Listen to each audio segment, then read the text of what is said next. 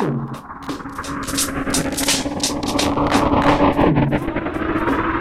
listening to Music Growth Talks, the podcast for musicpreneurs, with Andrew Apanov.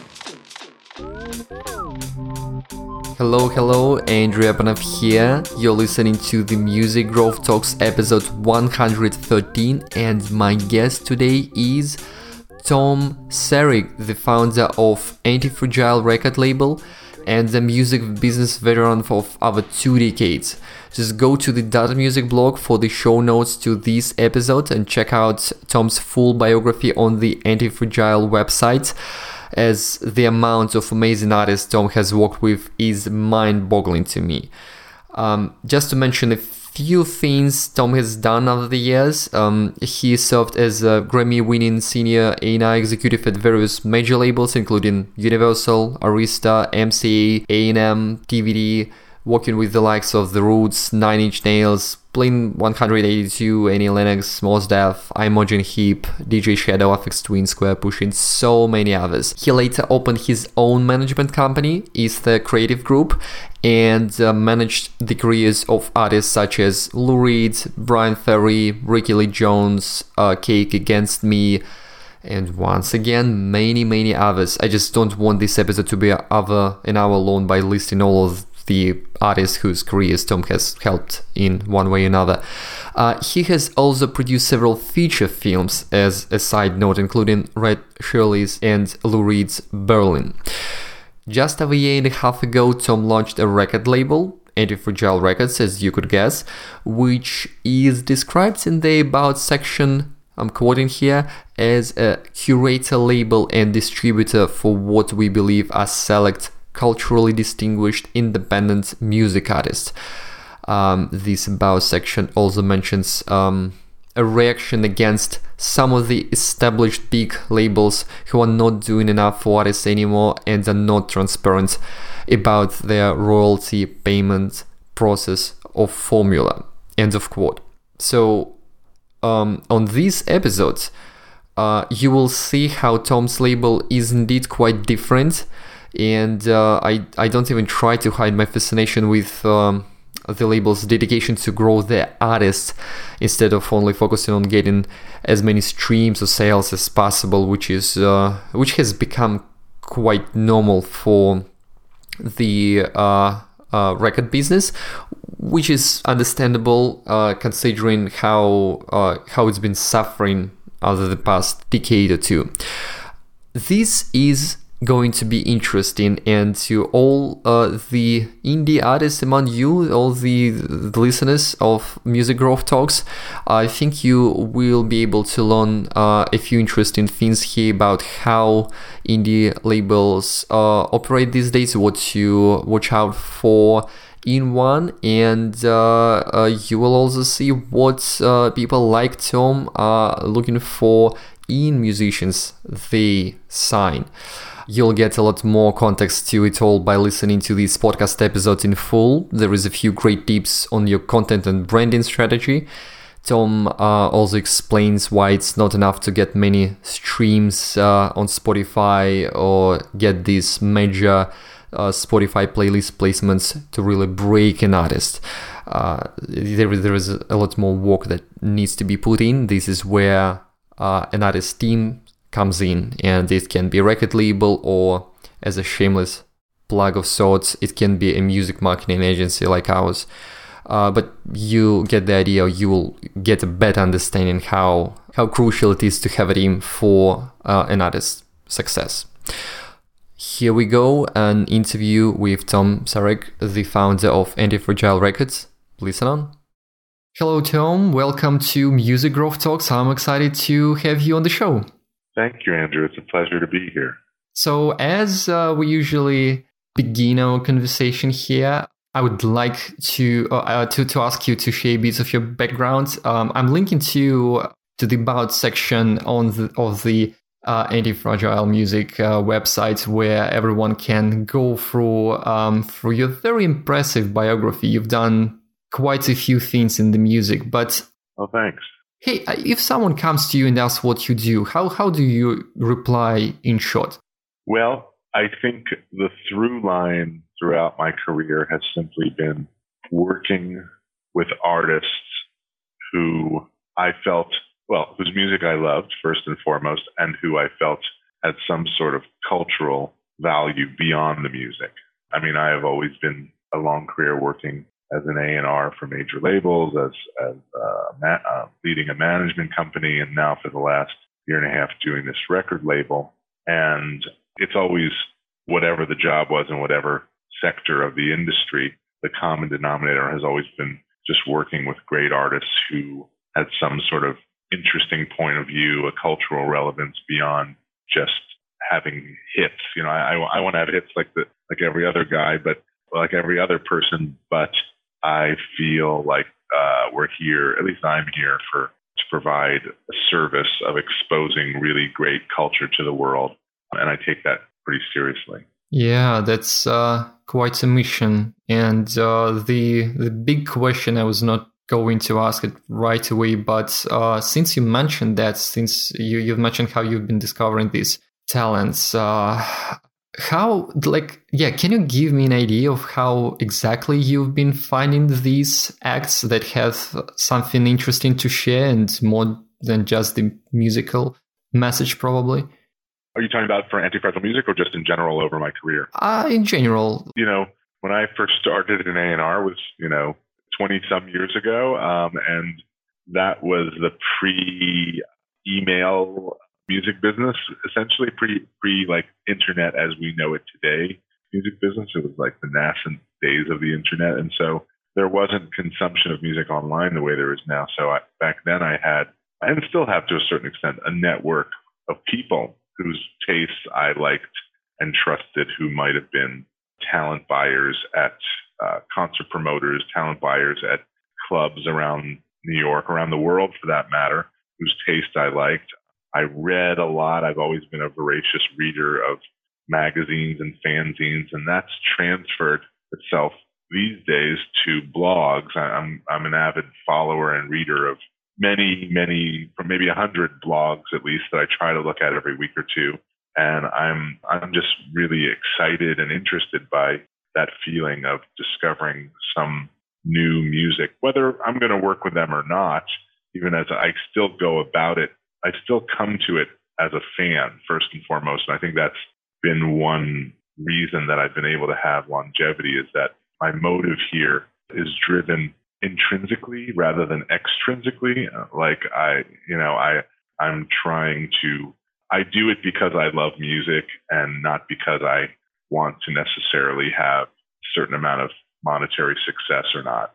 Like I said, I do need to make a living and want to have hits, but at the same time, I don't go about it from that point of view. And I think whatever field you're in, whatever job you're doing, happiness is derived from having intrinsic value from what you do. There needs to be some joy in the simple part of doing it, rather than, I have to do this in order to make a living, and that line can get grayed at times for sure, but it's important, I find, to really have that working for you, that you're really into music. So long answer to your questions, that I really just simply enjoy discovering, checking out new music, listening to new music. Music has always been the biggest part of my life, whether in playing trombone in high school when I was a kid, or, as a record collector or what have you. And the methods have changed and evolved as to how I find out about, discover new music, but the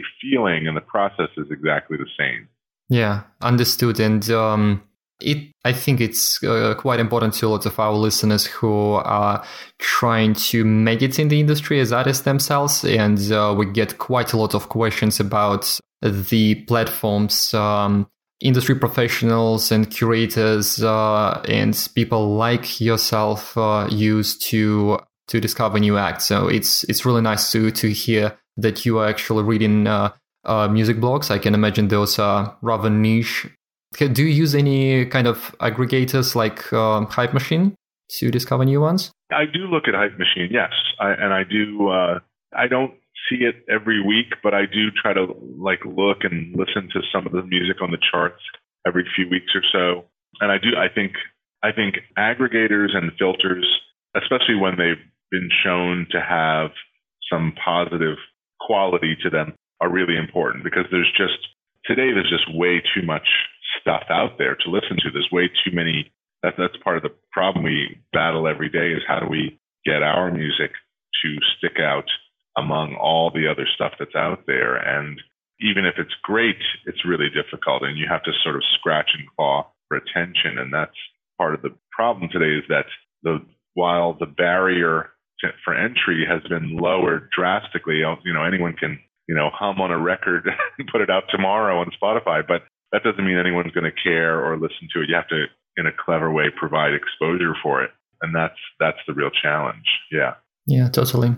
But yeah, your approach is really appreciated. I think it translates into the quality as well. Fans can tell if an artist or a team behind the artist worked way too hard trying to push it and make a single hit, for example, in my opinion. So it's sometimes it works out really well, especially the music is good, but it's if it comes more organically and naturally, and if you just have the right talents in your roster, then it just something that the fans will notice as well. Kind of makes sense, but it is important. Yeah, so really interesting stuff on that. And overall, I mean, we chatted a bit before this call, and I was really impressed, even after reading that about section on your website, with your approach in working with artists. As there is this narrative when I started this whole music marketing business theme of a decade ago, not that long ago.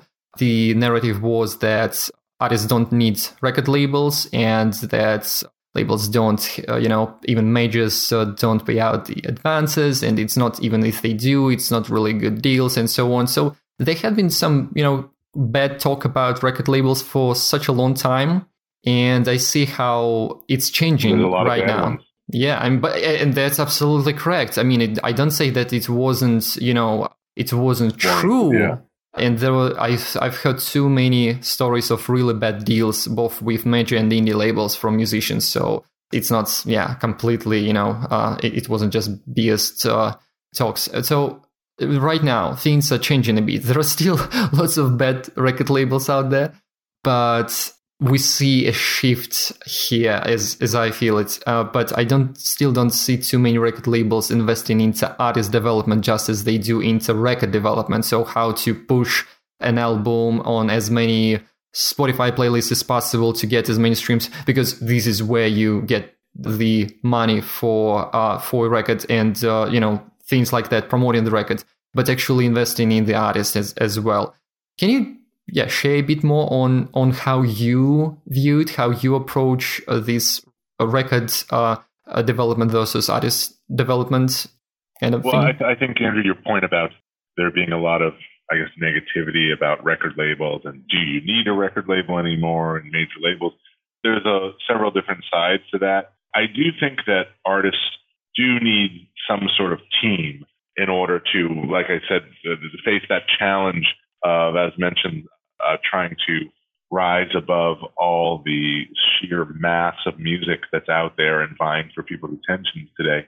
And whether you want to have that be a record label, whether you want to call that a record label, whether it's your manager and their team, or whether it's an artist without a manager that just has a few friends around them who are particularly talented in social media, what have you. Everyone needs.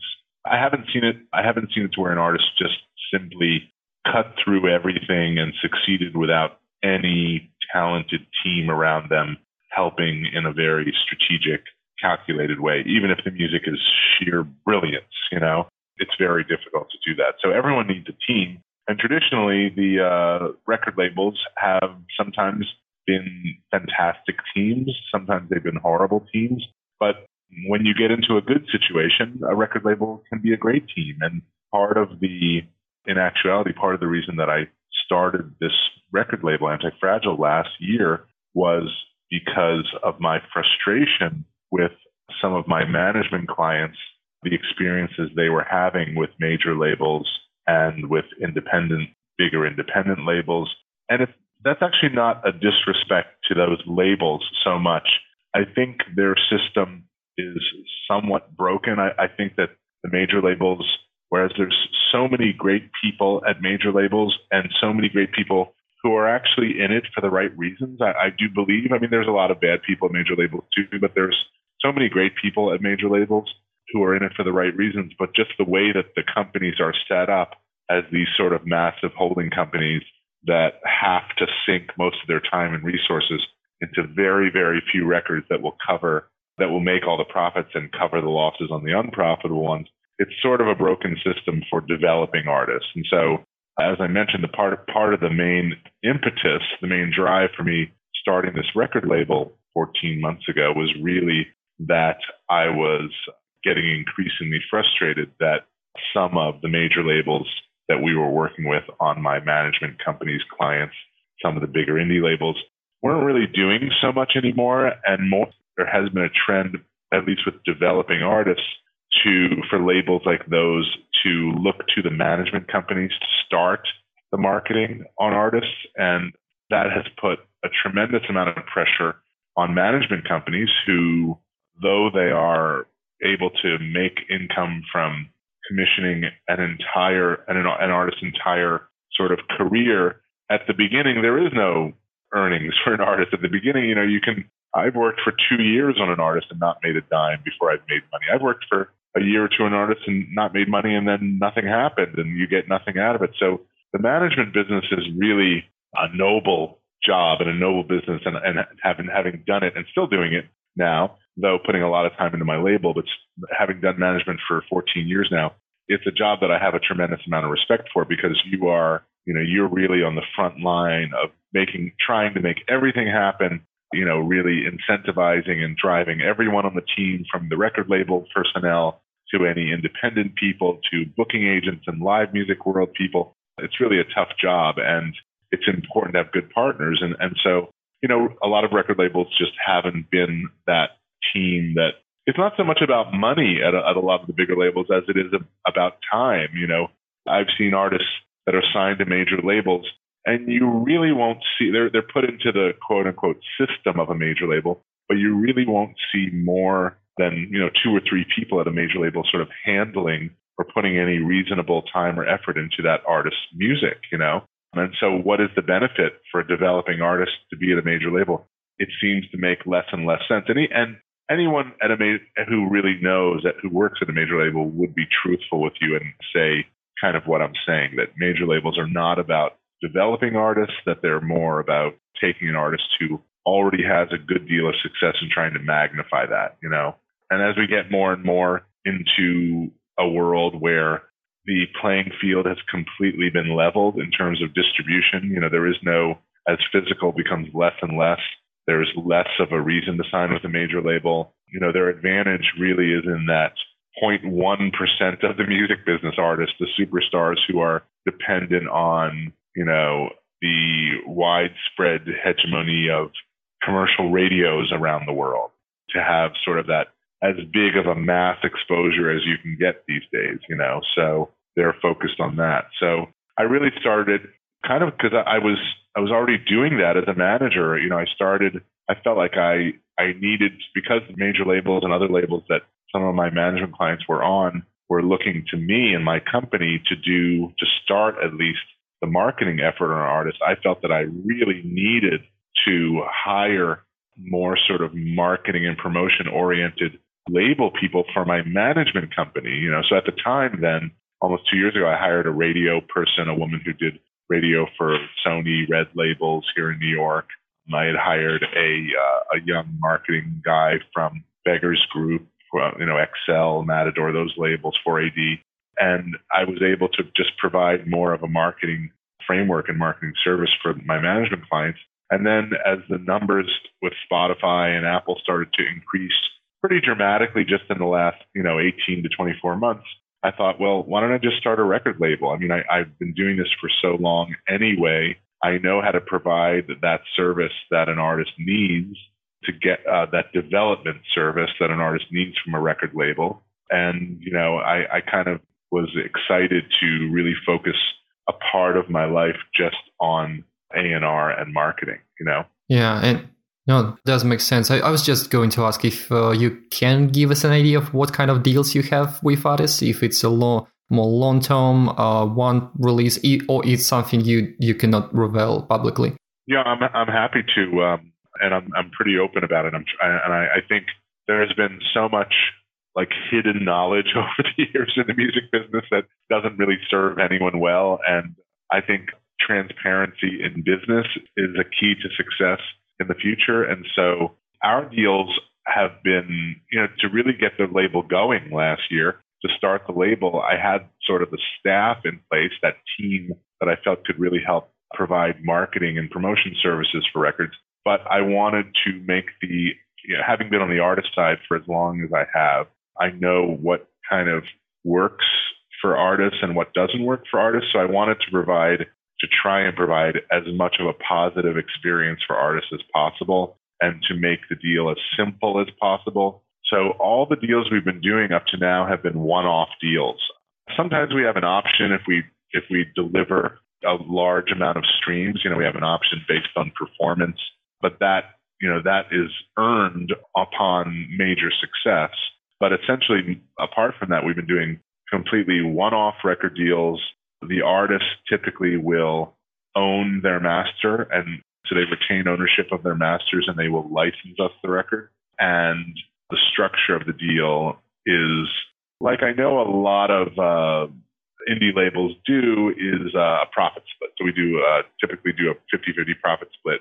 And I find that is a really, really good value trade. I mean, when you're doing a business deal in any business, all you ever want is to make a deal that is a positive value proposition for you. So I find that for artists who are on the rise, that some good things are starting to happen for, to sort of have a team like us come in and do a record with them can be a really positive thing. And if we do really well, as we have already with a few things, the artist ends up coming back to us to do another record with us. And if we do really well and they end up signing to a major label or a big indie label or something, then God bless them.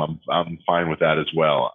I think I really am a believer in the world will provide philosophy, Yeah, totally. And it's especially impressive that you invest in the artist promotion and marketing if you have one-off deals. Like from outside, it may seem like something you may not be benefiting from, but yeah, as a long-term strategy, it makes sense. First of all, it's just this is an approach to help artists build bigger brands and gain new fans and so on. So that is great, but of course, it can benefit you in the long run if that artist becomes big eventually or comes back to you for another record deal. That's really smart and impressive. And yeah, thank you for sharing and being transparent here. There is not a lot of information still on how these things look, like how the deals look these days versus 5-10 years ago and so on. And for many artists shopping around or just considering a deal with an indie record label, it may be useful. So thank you for that. Do you have any interesting case studies, examples, any artists you would like to highlight and maybe using as an example of really cool success? Well, we just had our first #1 Billboard album with a Billboard, the main American charts for years and years. Their bluegrass and Americana charts, we just charted a band called Mipso, Mipso, for they're a wonderful 4-piece band from North Carolina in the United States, and they kind of fit into that. They're unique in that they have 4 really creative different people that write music, and I think they could be a really major band for years to come. Amazing songwriters, all of them, and they made just an incredible album. They have a really strong management team that is good to work with, and we had some playlisting success out of the box, and it's been really reactive as well. And the band is really doing their thing as far as touring in the States, and, we're looking to try and get them outside of the U.S. for the latter part of the year. And that's really important to them and to us. And they hired William Morris as their agents a few months ago. But they're kind of somewhere in between, like singer-songwriter, Americana roots. But they're a young band. They have a sort of traditional but sort of hip and young modern sound at the same time.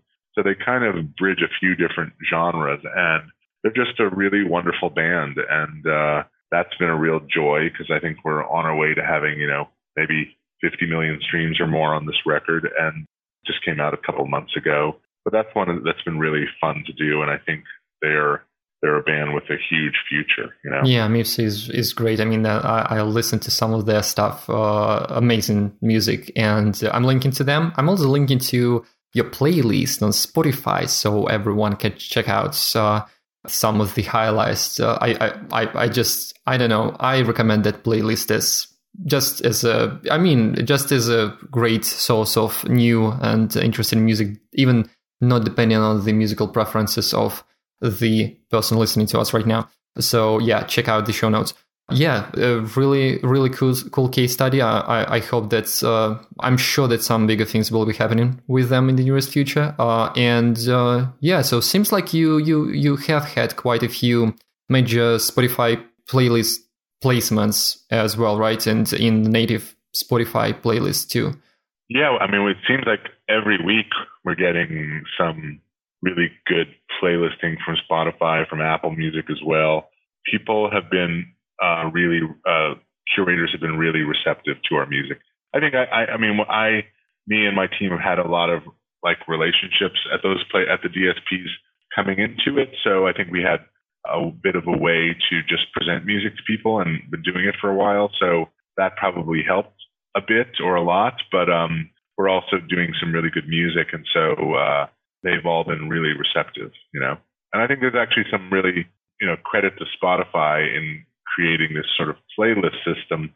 There's nothing that really existed like that in the old physical world or even the downloads world, right? So it's kind of a new way to try and create a story, create some income, create something to leverage more success off of, which just wasn't available before. And to Spotify's credit, they've gone and created a really long tail of playlists for every sort of mood and genre you can shake a stick at, and really, and they've really built that in a way that I think is really going to be super positive for them in the long run. And they have curators there that are actually, I think, pretty thoughtful about music.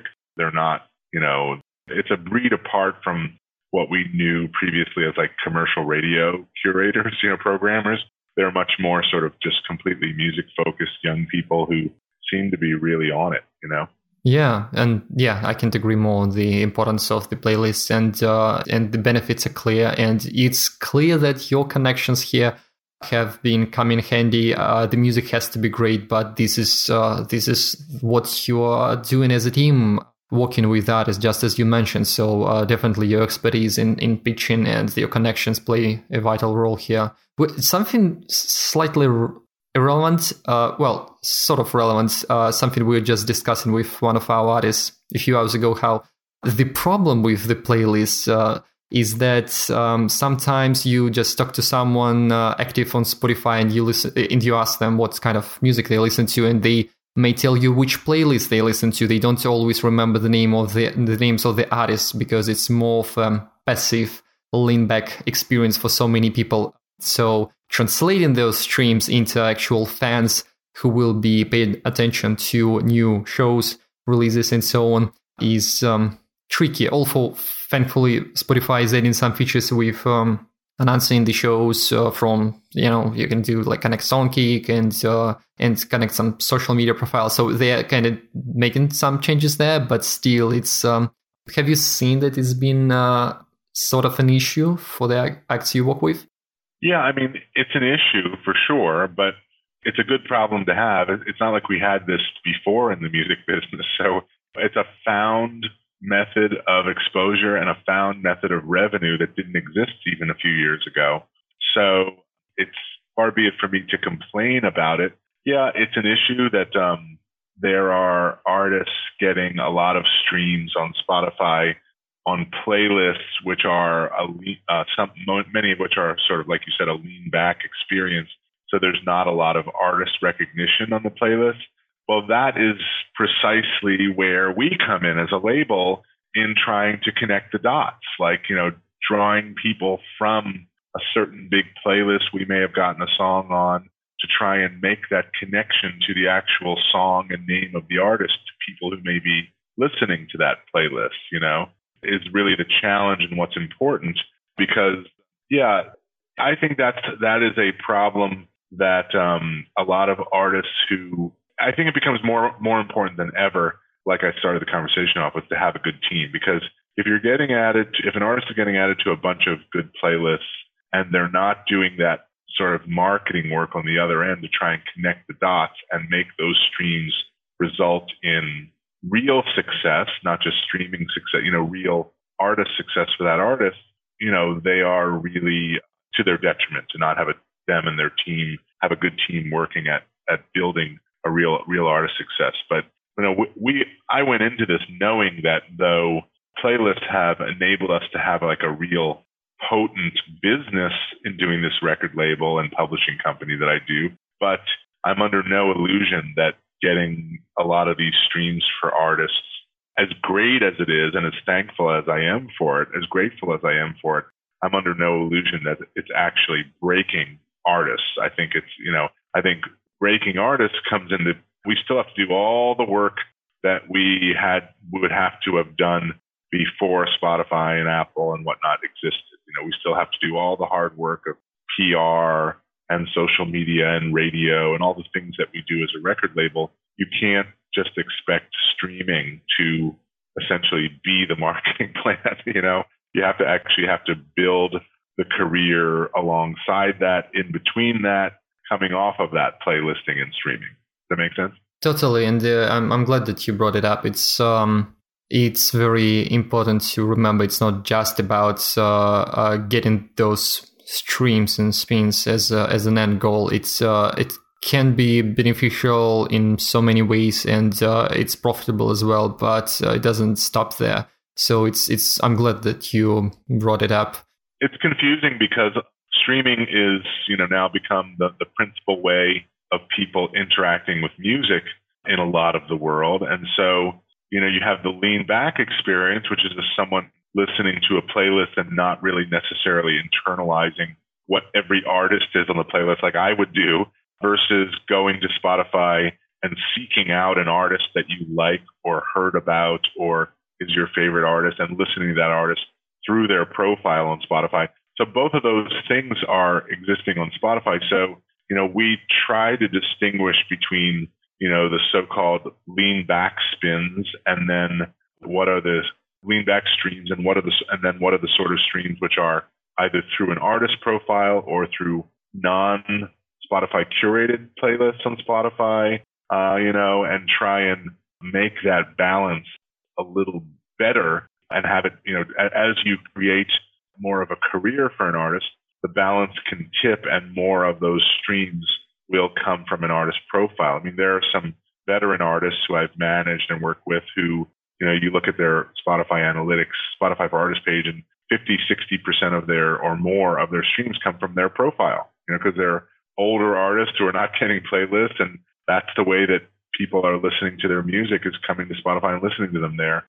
And and then on the opposite of that, we see some developing artists who we may be fortunate enough to get some playlist action on, who have 80 to 90% of their streams as Spotify curated playlist streams, which, though I'm not complaining, it's wonderful. It's not a real career, and it's really incumbent on us as a record label and as partners with Spotify, because Spotify has given us this gift, so to speak, but incumbent on us as a label to meet Spotify halfway and do all the normal, hard work of marketing and promotion to try and create a career around this gift that we've given a playlist, That's great insight. I mean, I appreciate you sharing that. I hope that the message is clear to a lot of our listeners here, because still so many people are focused on getting the streams as the end goal. It's very important. It's very important to appear in those playlists. Of course, not everyone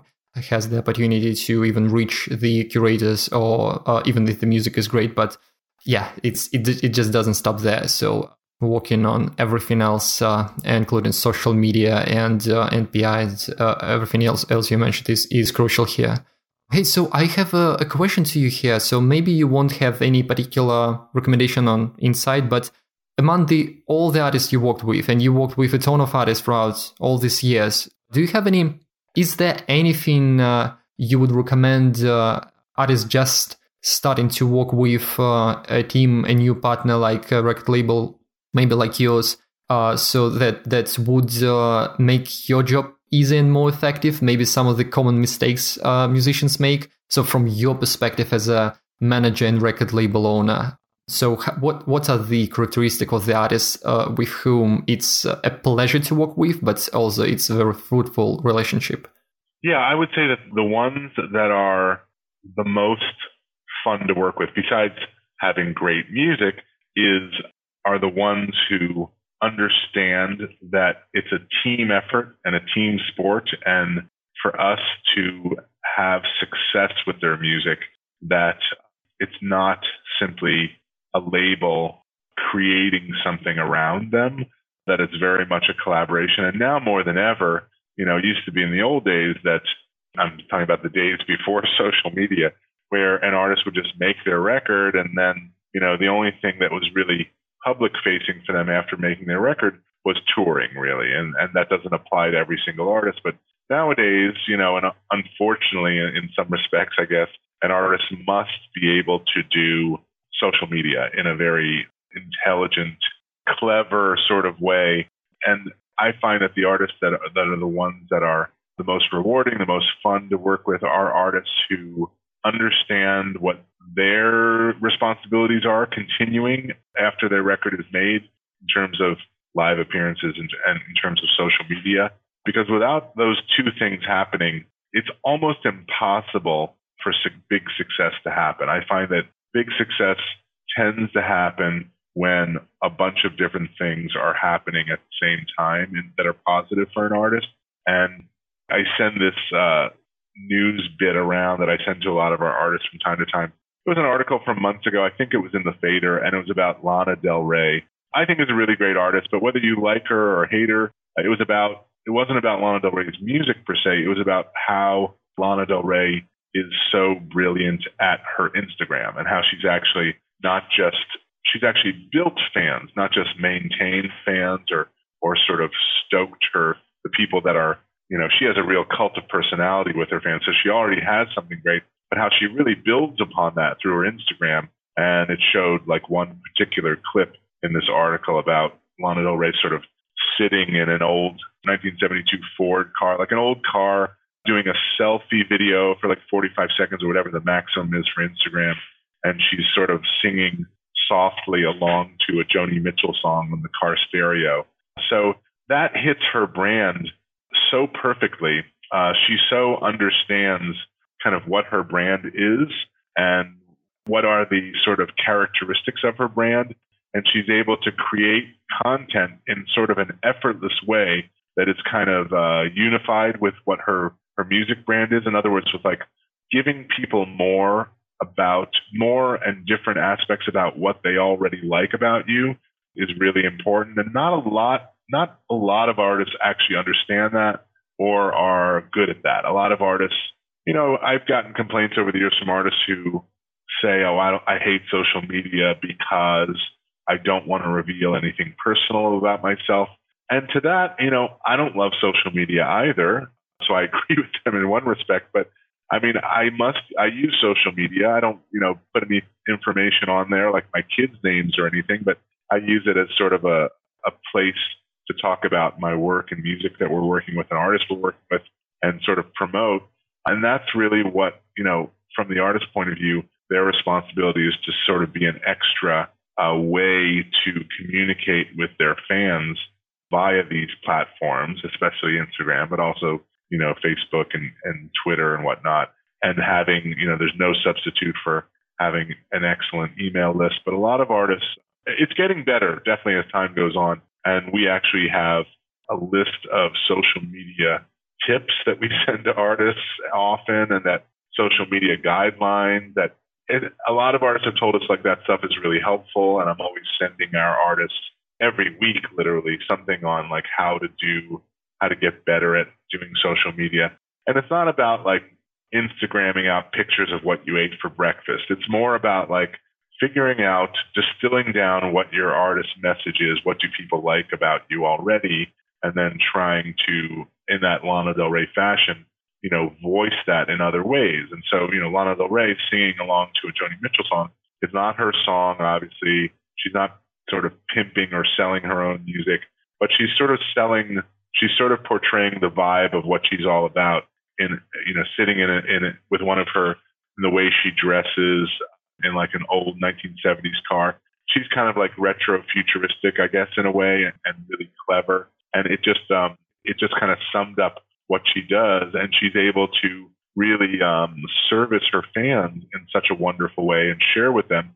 But she's not really saying anything necessarily that's personal about herself. And so I find that the most clever artists do this in a really smart way. And it's not a natural thing. So I know it's not easy to do, but I think it's really important. It's not as important as writing great songs, obviously, but I think it's really important for artists to try to figure that out. At our level, where we're kind of a new, starting off indie label, we're dealing with, essentially developing artists, in various levels of success, but developing artists. And, we always encourage artists to have a social media calendar that's 2 months out based on like, what are they going to talk about each week?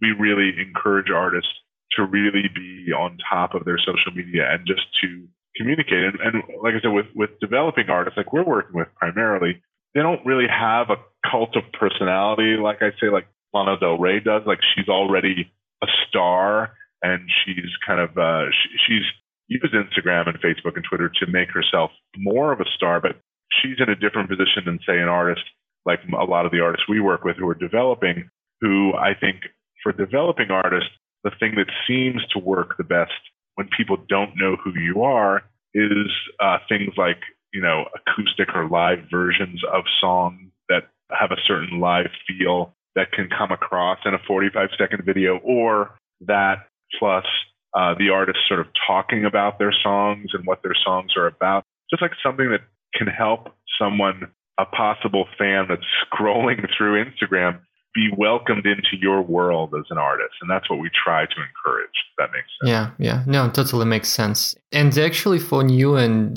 developing artists, it's also possible to figure it out on their own when they're starting out. They don't have too many followers who pay attention yet, so they have a room for experimentation and building a voice. Just as they build a voice as singers, musicians, and so on, they can build it on social media. So it's powerful. You can experiment a lot when you don't have a massive audience yet. So not all musicians see it that way, but it actually is an advantage if you treat it that way. Absolutely. So so much great advice here, and something that is applicable to musicians at different stages of their careers, I think. Is there anything that's been on your mind lately, maybe that you would want to share with our listeners as a closing thought? Maybe something as related to the music industry news or a trend, or just an additional bonus advice to musicians?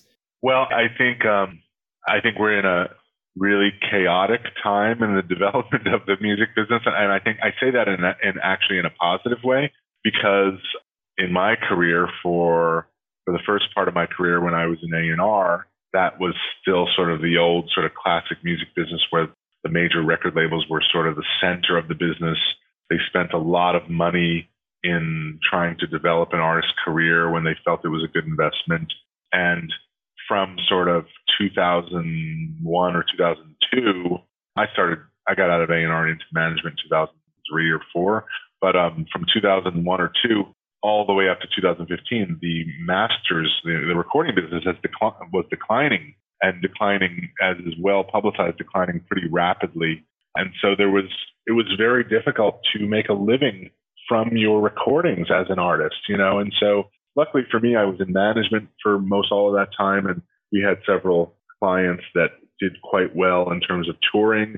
And so, the lion's share of the income for my management company was earned via our artists touring.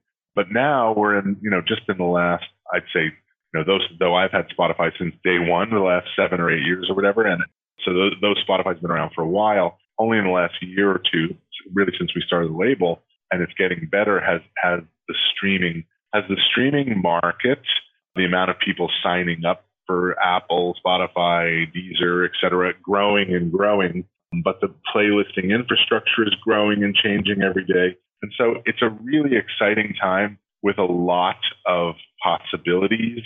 And I'm someone who is always interested in, music startups. There's a load of interesting new music startups out there, and you can certainly become an expert, do something positive for the music business from being anywhere in the world. Andrew, you're an example of that. I mean, I found out about you from seeing one of your emails, and you're this kid from Lithuania, right? Who's just like now, doing, putting forth your knowledge, making an effort, and you're from kind of a place in the world that 20 years ago would have been very difficult for you to succeed in the music business. Yet because of your knowledge and your attitude, your positive attitude of like going for it, that's where I come from. And I think there's a lot of room for people who are self-starters and who apply themselves.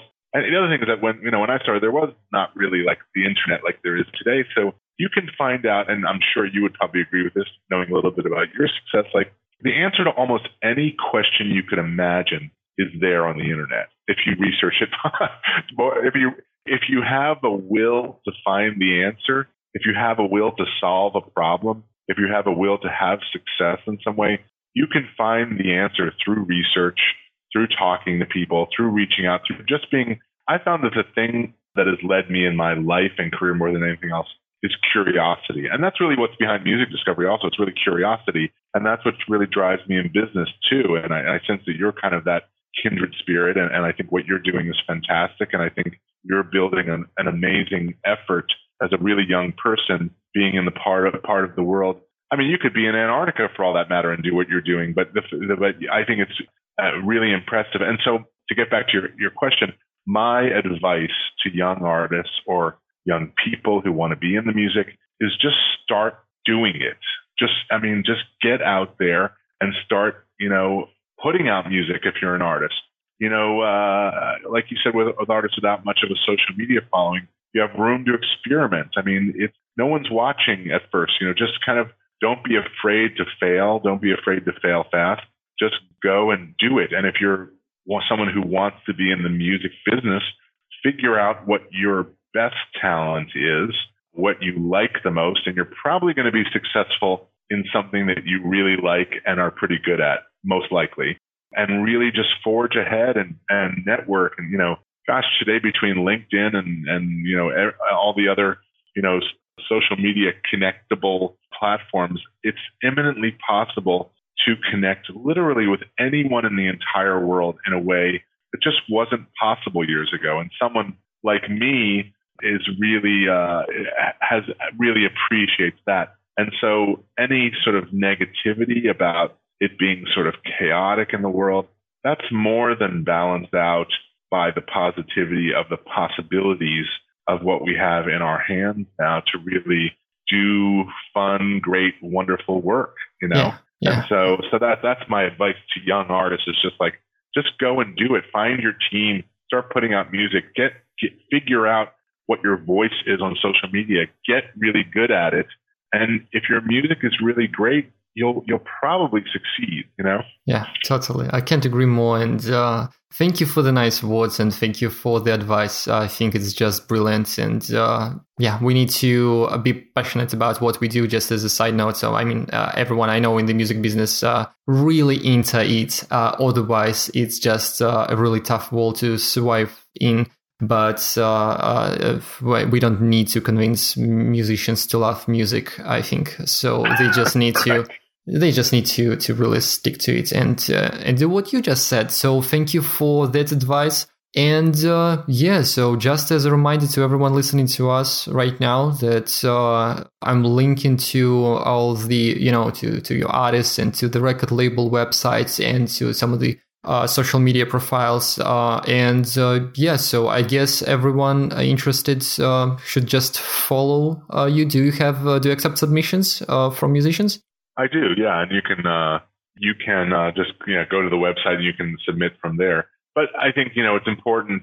We're looking to work with artists who kind of are already starting to show and prove, in essence, that they want to and are able to be successful. You know, it's hard for us with the kind of people that I employ here and with my experience to start with an artist from absolutely square one. We're looking for artists who definitely have had a little success and are looking to build like their team of champions, you know? Yeah, totally. No, absolutely. And when some of our subscribers ask me if they should get in touch with one of the guests of the show, I usually make it very clear that how they should first familiarize themselves with the existing roster, look into their numbers and see if it's the right fit, because it doesn't serve anyone to just send a submission just in case if you know that it's not necessarily the right fit for a company like a record label, in this case you or the artist.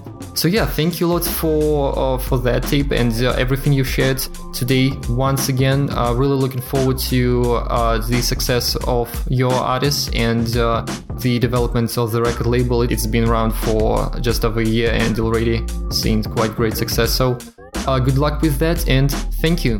Thank you very much, Andrew. We'll talk very soon. Thanks again. Thanks a lot to Tom for the excellent insights. I personally enjoyed learning from him a lot. And as a side note, not to sound disrespectful to him in any way, but I'm actually not from Lithuania. I'm Russian, and indeed I grew up in Kaliningrad, which is a small enclave located between Lithuania, Poland and the Baltic Sea. Some of you may even have heard of it for the first time thanks to the World Cup. Anyway, Tom's point was very clear, and I indeed am quite grateful for being able to efficiently run a fully location-independent music marketing agency, Data Music, with a very talented team pretty much spread around the world. Going back to the podcast, if you have any feedback, as always, don't forget to leave some comments, or even better, leave a review on Apple Podcasts. Or even better, support the show and get access to exclusive podcast episodes and lessons by becoming my patron at patreon.com/Andrew Apanoff. And don't forget to check out what Anti-Fragile is up to. All the links, including their website and the Spotify playlist, which I mentioned during our conversation, which I highly recommend you checking out, in the show notes at dotedmusic.com. Thank you, and till next time. You've been listening to Music Growth Talks with Andrew Apanoff. Find more episodes and subscribe at musicgrowthtalks.com.